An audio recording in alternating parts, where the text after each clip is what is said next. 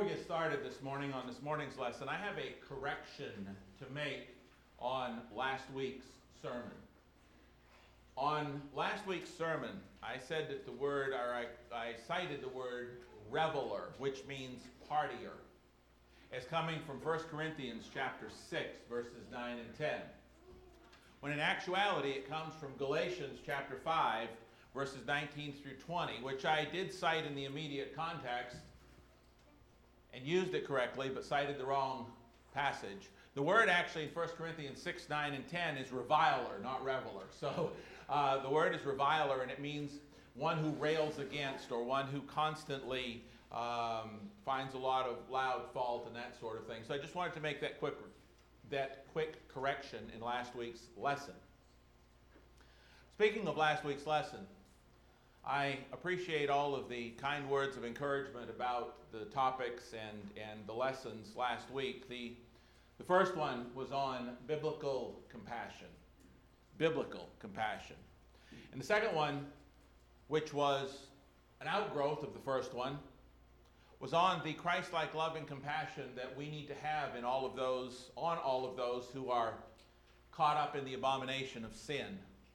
Particularly last Sunday night's lesson had to do with the sin of the practice of homosexuality and how we as God's children must respond to and treat those who practice it with compassion.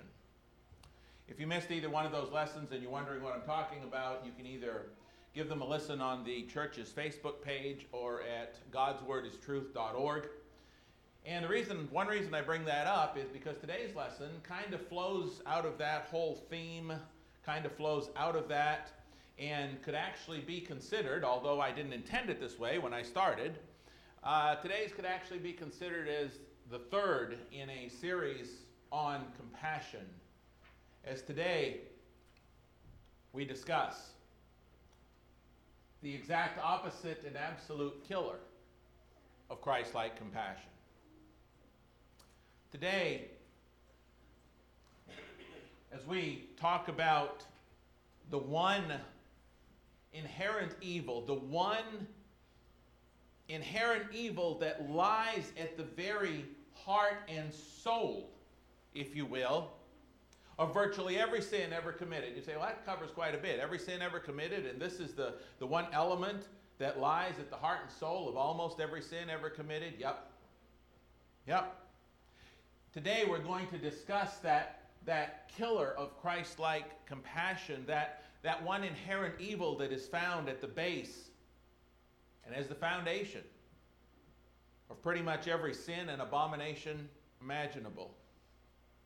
And that element, most simply put, is simply pride. That's it. Sinful, self-first, self-serving, self-righteous, self-promoting, and self-soul-condemning pride. I know that it has been well documented over the years. I know that it has been well studied within our brotherhood over the years. And we understand very well that the very first weapon that Satan ever unleashed on God's creation was an appeal to pride. The very first one. And I would dare say that it's not only the very first weapon that he unleashed on God's creation, but his most effective. And that is, again, pride. We've often discussed this from Genesis chapter 3. It's a well-traveled truth within our congregations. And although I'm going to begin there in Genesis 3 today in just a moment with this very familiar truth, what I hope to impress upon us as we journey from there is just how always present this element is in almost every sin.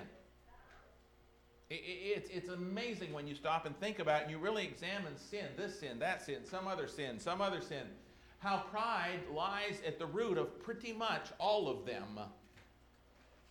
It's the key, and Satan knows that. It's a pretty much universal evil.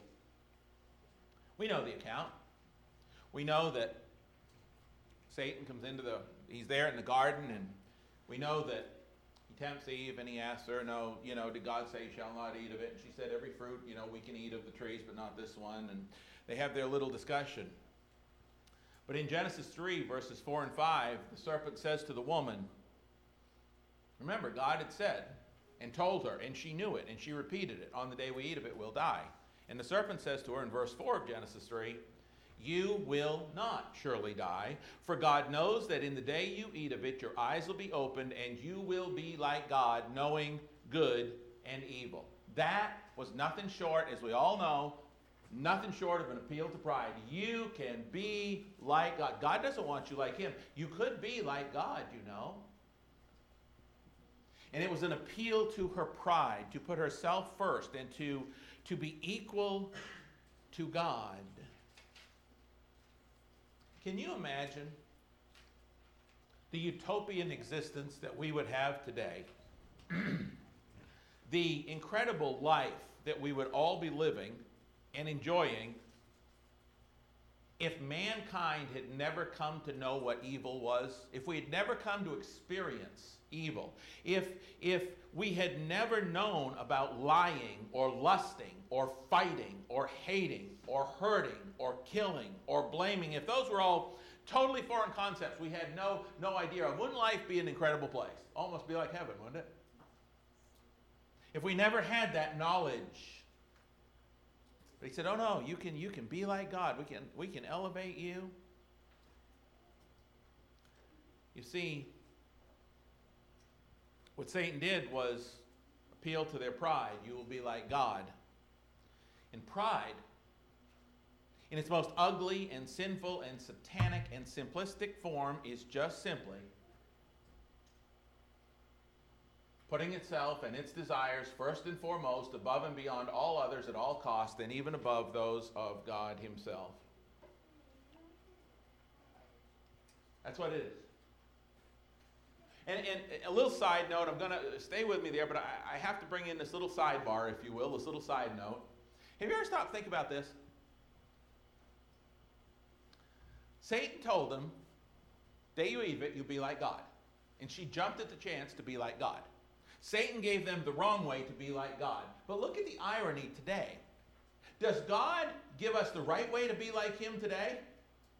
Does God give us the opportunity to be transformed into his image through Christ Jesus? Yes, he does. 2 Corinthians 3, 16 and 17. Yes, he does. It's amazing to me that you see the two exact opposites there. Satan said, here's the wrong way. He said, here's the way, but his was the wrong way, to be like God, and she jumped at it. And yet God gives us an opportunity today to become Christians, to be baptized into Christ, to be transformed into his likeness, to become more like God in a good way, and people don't want it. Overall, generally speaking, they don't want anything to do with it. They want to stay unlike God. They want to stay themselves. It's amazing to me. Just amazing when I think about how oppositely we are.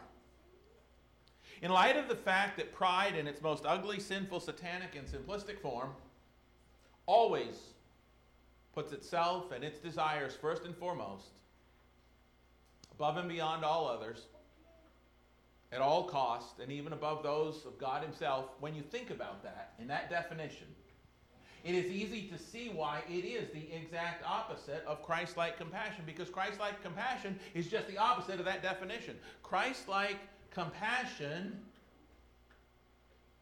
puts others first. Luke 23 and verse 34, we talked about a little bit in the adult class this morning. Father, please forgive them, for they know not what they do.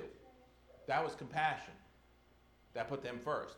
Philippians 2, 3 through 5 says, let nothing be done through selfish ambition or conceit, but in lowliness of mind let each esteem others better than himself.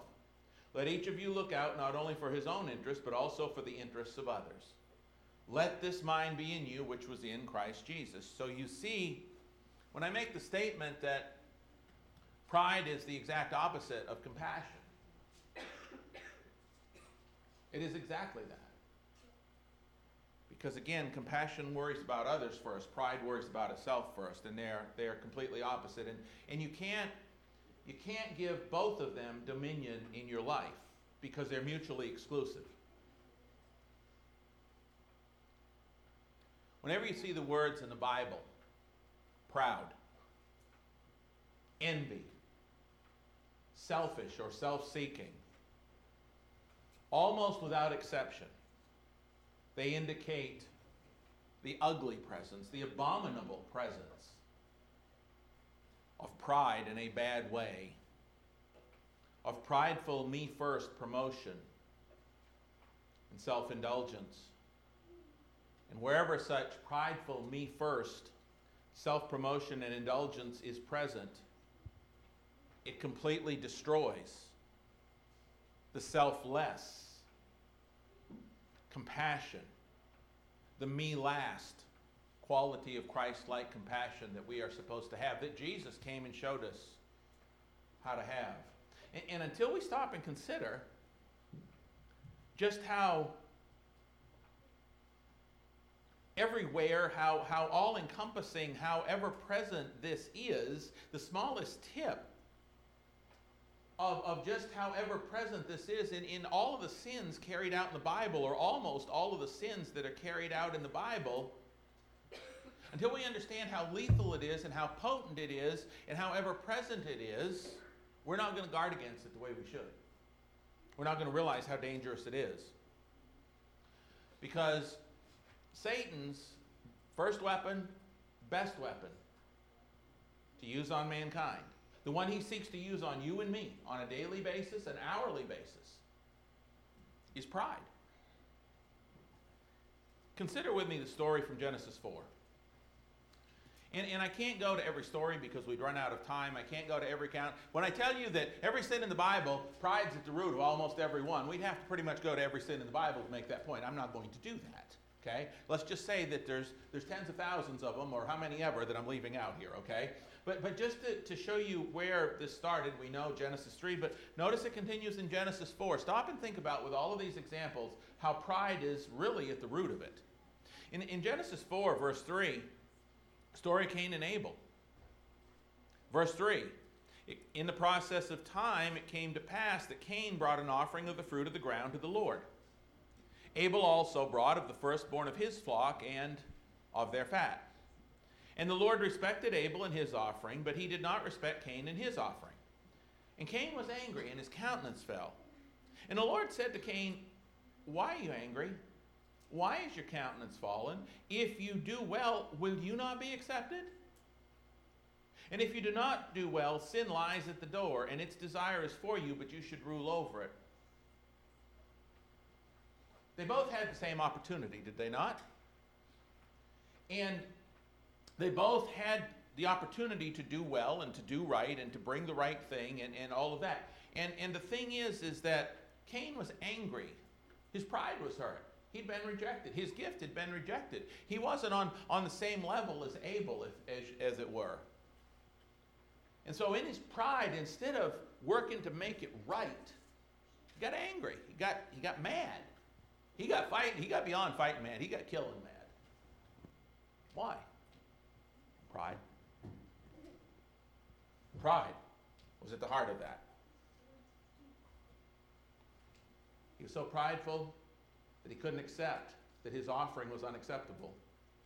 Instead of humbling himself before God, God told him right here, look, sin lies at the door. Its desire is for you, but you should rule over it. God told him, in effect, look, you can humble yourself. You can make this right. You can beat pride. You can do it. But we know that he chose not to. We could, just a few that I've picked here, if we stop and think about it, if we consider the Israelites. The Israelites, when they were going through their wanderings and getting ready to go into the promised land on a couple of occasions, some of their leaders, if you will, were so proud that they decided or sought to get rid of God's anointed leadership and replace him, that is Moses, with themselves, because they thought they could do a whole lot better job. Numbers chapter 12 and Numbers chapter 16 would detail both of those things, or two instances of that. They thought they could do a better job. So they sought ungodly ways to do away with Moses, and it was pride. Do you know, remember, obviously you remember, the three kings, okay? Saul, David, Solomon. All three of those kings, all three of them, pride would be at the heart and soul of so many of their problems. So much so that the third one of them, that is Solomon, would write in Proverbs 16 and verse 18, pride goes before destruction, and a haughty spirit before a fall. Consider those three kings with me. Consider King Saul. Now, King Saul started out real humble man. But if you consider his trying to kill David, what was at the root of him trying to kill David? He was resentful of David. He was envious of David. He was jealous of David. And his pride in that is what forced him to try to kill David. That was at the root of, pride was at the root of that sin of seeking to kill David. Good old pride. David becomes king. Somehow this little shepherd youth boy that had defeated Goliath would have been so humble that he would not touch God's anointed, that is King Saul. Somehow as time went on, he got so full of pride that he thought it was okay that he could just have another man's wife and just not a problem. The whole David Bathsheba thing, part of that whole problem was pride. Who is this woman? Well, that's the right wife of Uriah. Send her, bring her to me. That isn't pride, that isn't arrogance. It's pride. Hey, I'm the king. I can have whoever I want. When Samuel came to him later, he found out he couldn't. But pride was the heart of that problem. Pride, after which he came to understand, because Samuel told him, this is going to cause all kinds of problems in your house for years to come. The sword's not going to depart from your house, David. The problem there was pride. Pride was the root problem that caused Solomon to take all those foreign wives. God had said, don't do this. He was king. He had all these riches, thought he could do anything he wanted to do. Pride was at the heart and soul of that problem, with all of those foreign wives who turned his heart away from following God. Now, you're not going to come out in the Bible and see every one of these sins listed where it says, and pride was his problem, but it's easy to see. Everything you see in the four Gospels about the scribes and the Pharisees, getting rid of Jesus, root problem, number one, was pride. Pilate knew they had handed him over because of envy. They were jealous. John chapter 11. They plotted to get rid of him again and again. Why? Because they were afraid that the Romans would come and take away their place in their nation. The whole problem, all of them trying to get rid of Jesus, came down to one simple problem. Pride. Me first, we're right, and that's the way it is. Pride both is and has been the heart and soul of pretty much every conflict and war that has been fought in the world, as well as in the Lord's church over the past 2,000 years. Listen, if you don't think pride is the problem in the Ukraine with Putin's invasion, it's pride. I am stronger, I am bigger, I will make them conform to my will. That's pride. All that destruction that was mentioned earlier, that we're also aware of, that you see on TV, the root of that problem is pride. That's the root. That's where that all came from. Pride. The heart of one man. Denominations today. Where'd all denominations come from? Well, I'm going to teach it this way. Well, this is what I believe, and so this is the way we're going to do it. Pride, rather than doing it God's way, rather than humbling yourself before God and simply there being one church, which Jesus prayed for in John 17, one church, one faith, one doctrine, one baptism, one body. No, I'm going to do it this way because, I'm smarter than God. Now, that's not what, a lot of good intentions were there. I'm not saying that's everybody's intentions, but that's the way this has worked out. Pride. We're covering James in the adult class on Wednesday nights. James chapter 4. What was the cause of quarrels and fights among them? They envied because they didn't have and they were willing to kill to get what they wanted. Pride. All of it. Pride is at the root.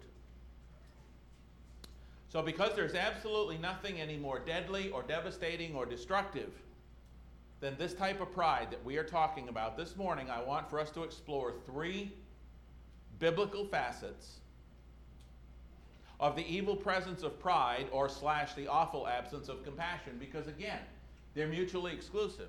You can't have 100% pride and operate on 100% pride and operate on 100% compassion, because they're mutually exclusive. It's either one or the other. And the reason I want to do this morning is because wherever a trace amount of this type of pride can be found in our hearts, we must work to neutralize it and eliminate it before it can neutralize and eliminate compassion in our hearts. That's why. Because if the compassion in our hearts gets eliminated by pride, then there will be souls that will be lost because of it. So the first biblical facet that I want for us to discuss this morning: pride is what causes people not to seek God. Pride is what causes people not to seek God. Psalms 10 and verse 4. The wicked in his proud countenance does not seek God. God is in none of his thoughts. Pride is at the heart and soul of what causes people not to seek God. People think they can handle it on their own. People think they can do it by themselves. People have come to believe in certain other people and put their pride and trust in other people who say there is no God. People just want to live their own way first and foremost, and they are therefore unwilling to seek and submit to God and put his way first. Pride. You Christians don't ever have any, boy, do they not know us. You Christians don't ever have any fun. I have a lot of fun, okay? I'm just saying. But people see us and they think, well, you can't live and you can't do this and you can't have fun. You know, when I have fun, okay? When I have fun and I go and visit brethren, or we travel to a gospel meeting, when I wake up the next morning, I can remember what I did the night before. Now that's fun. That's not their type of fun. But a lot of people won't submit to God because they don't want to put his way first, because in their pride they want to live their way. Similarly, in a very similar vein, it's the same pride that makes people think they can create God in their own image. So many people have a picture of Jesus, but it ain't the one Jesus in the Bible. They have a picture of God whom they've created in their own minds, and we talked about this not too long ago in a sermon. Pride is what makes people think that they can live the way they want, say anything they want, do anything they want, worship or not, any way they want, and still believe that's good enough to get them into heaven. That's their pride. I can do this. It's at the root of it. I once had somebody tell me, you think you're so much better than everybody else because you go to church. And my response, in effect, was no. And I know I've told you this before, but it's too fitting to let go. No, I don't think I'm better than anybody else because I go to church. I know I'm not as good as most people. That's why I go to church. I go there to get the help I need. It's actually, and I was talking with this individual, I said, it's actually people like you that don't go to church that think you're good enough on your own to get to heaven without Jesus, but I know I need him. That's pride. I don't need church. I don't need God. I'm doing fine. As a further sort of this illustration of pride, you ever studied with certain folks, and when you come to a certain point in the scriptures where God said there's something you must do in order to be saved, what's the response? Many of them in their pride, even though they say, yeah, I can read it, I can read what it says, they think they know better than what God said. Pride is there, working through all of that. And so the question I ask is, how many billions of people on Judgment Day will be sent to eternal hell simply because they did not seek to know God? And the reason they did not seek to know God was because of too much pride in their hearts. In that case, you can see where pride neutralizes compassion, because on that day, because of their pride at not seeking God, it is going to neutralize the effect of God's compassion that he wants to have on them, because they have left him no choice but to send them to hell. Pride is a terribly powerful thing. Biblical facet number 2. Even those who start out strong and faithful in their walk with God can still sometimes easily get caught up in and destroyed by the awful and abominable sin of pride. You can turn to 2 Chronicles 26 with me if you would. I want to just highlight a few verses, but I want you there so you can see what I'm talking about. King Uzziah, 2 Chronicles chapter 26.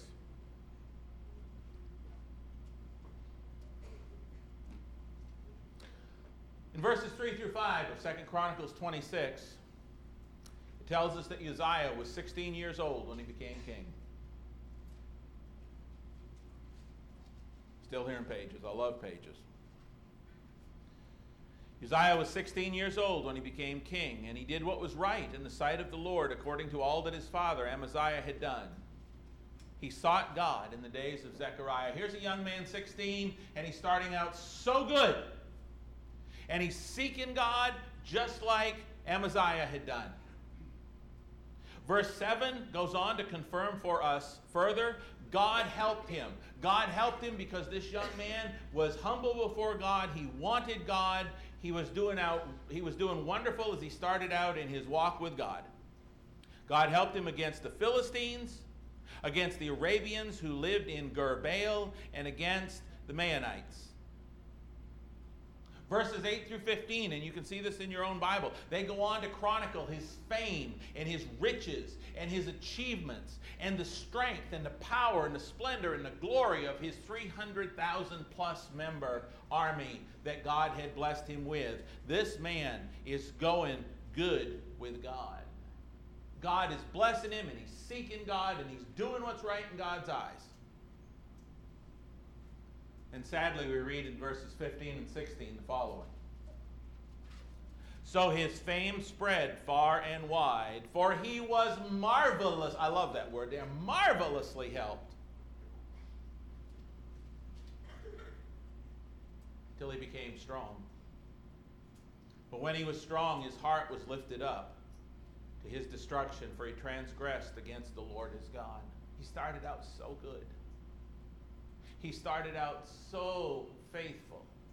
He started out being blessed so heavily. God helped him marvelously. But when he got strong, his heart was lifted up to his destruction. The valiant and righteous men of God who sought to correct him and tell him his fault, in verse 9 it says he became furious with them.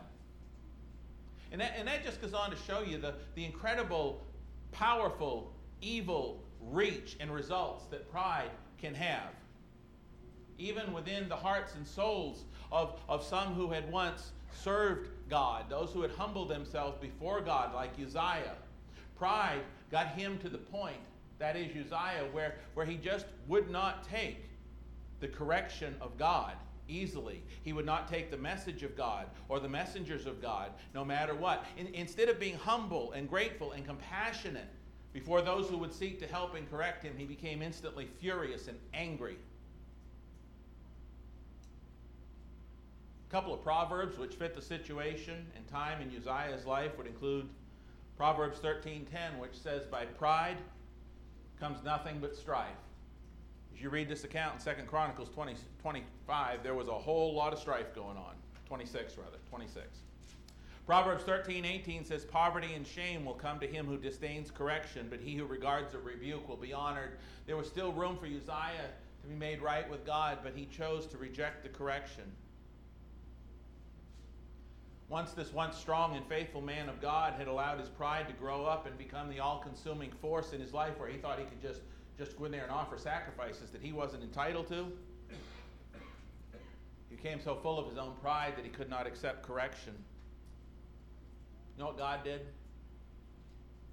When this man wouldn't listen to priests of God, you know what God did? God stepped in and God re-humbled him hardcore. I don't know how else to put that.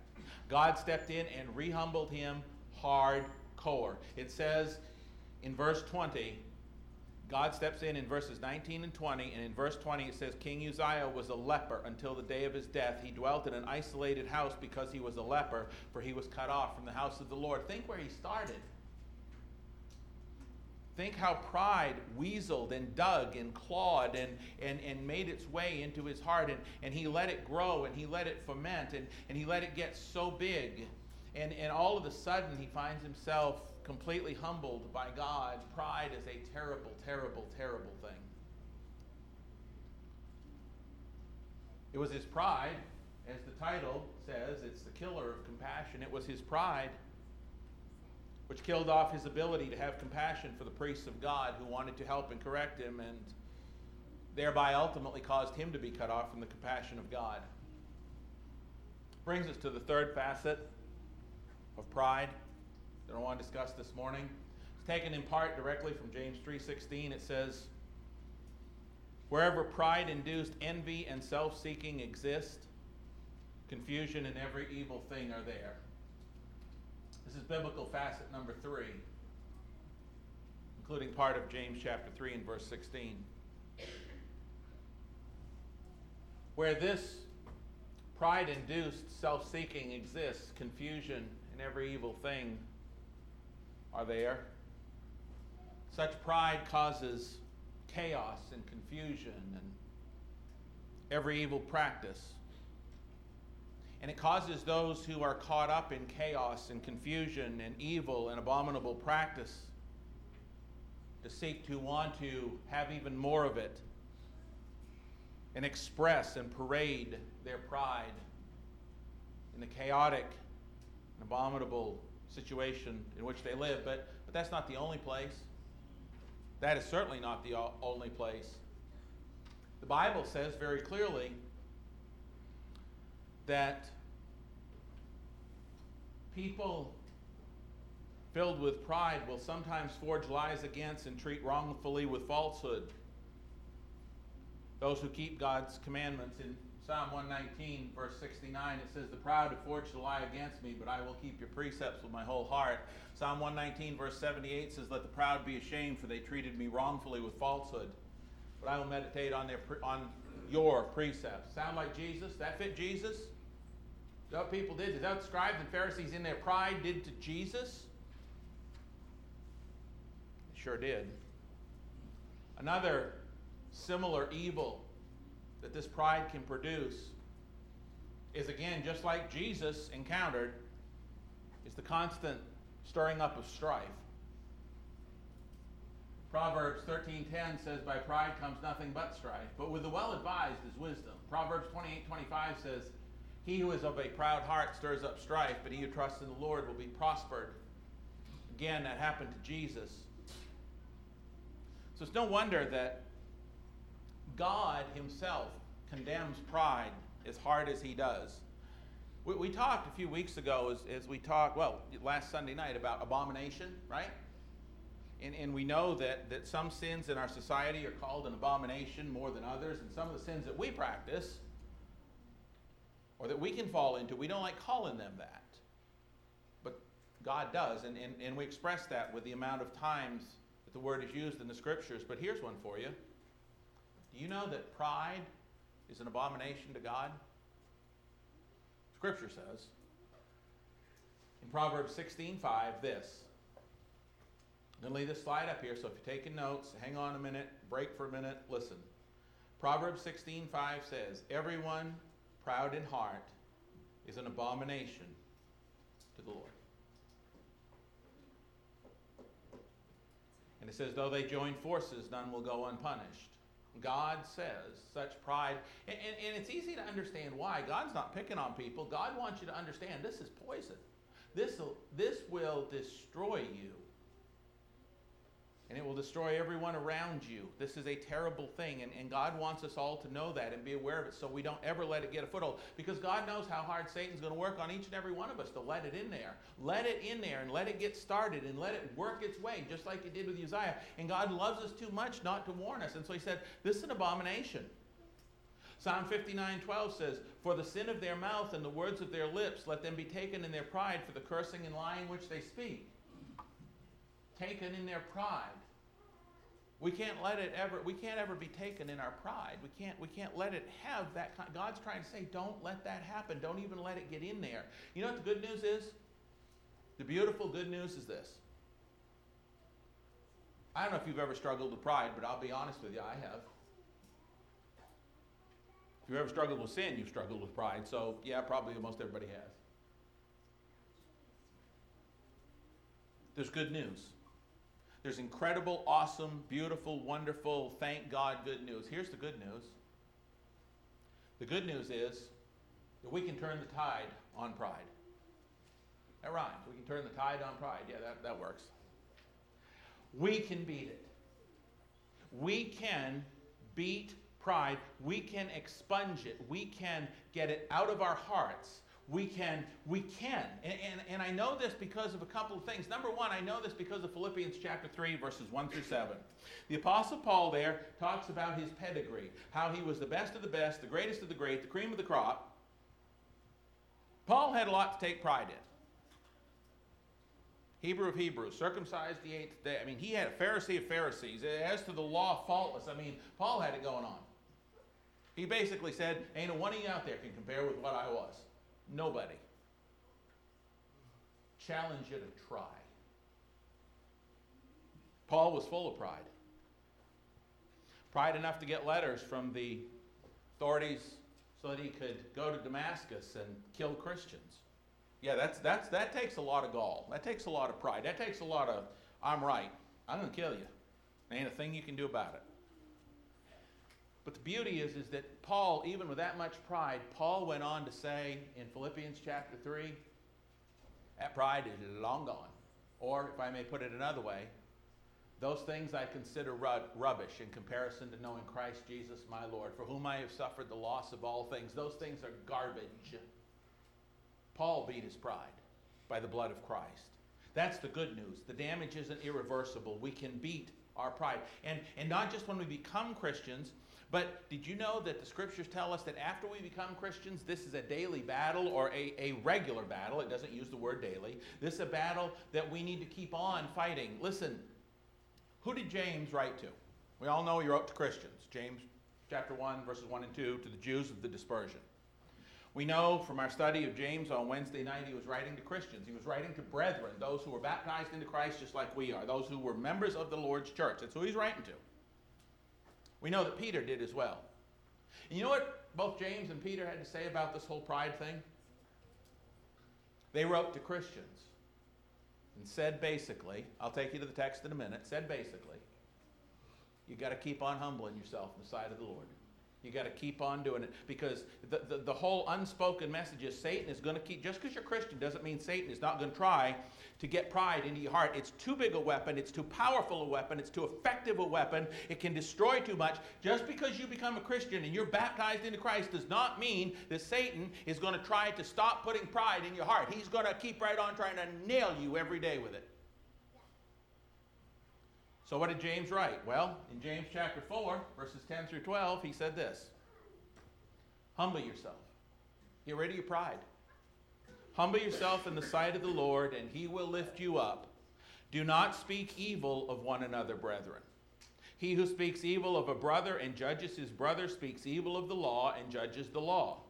But if you judge the law, you are not a doer of the law, but a judge. There is one lawgiver who is able to save and to destroy. Who are you to judge another? You may recall that the last time we had class in James on Wednesday night, I said we're approaching that verse and we're probably going to spend a whole class on it. Humble yourself in the sight of the Lord and he will lift you up. You Christians, is what he's writing. And the very next verse is, do not speak evil of one another. What's the connection? The connection's real easy. We're full of pride, then we tend to speak evil about others. Because, after all, I mean, they just ain't as good as I am. They deserve a call into account. I'm going to do it because, after all, I am who I am, and that's pride. That's why I said humble yourself. Peter does the same thing in 1 Peter 5, verses 5 and 6, which is up on the slide. He put, yes, all of you be submissive to one another and be clothed with humility, for God resists the proud but gives grace to the humble. Therefore, humble yourselves under the mighty hand of God. You know what he's warning against? Don't let pride in. Brethren, the bottom line is this. If we want to continue to be the Christ-like, compassionate, holy, one day exalted by God children that He wants us to be, then we must resist to the death the devil's temptations, even on an hourly basis, to plant seeds of pride so that they can grow up and get us to succumb to them. We must avoid even giving it a foothold. You know, it's what happened to God's Old Testament people. Jeremiah chapter 13, again on the slide. These are the last few slides. Jeremiah 13, 8 through 17. If you've never read that, you take a look at it. It was pride that caused Jerusalem's downfall, God's Old Testament people. And if it could happen to them, it can happen to us.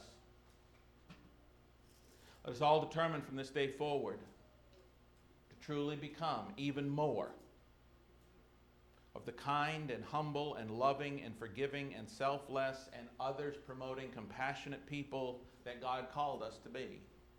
You know what He called them in the text? Salt of the earth, light of the world. Because I guarantee you,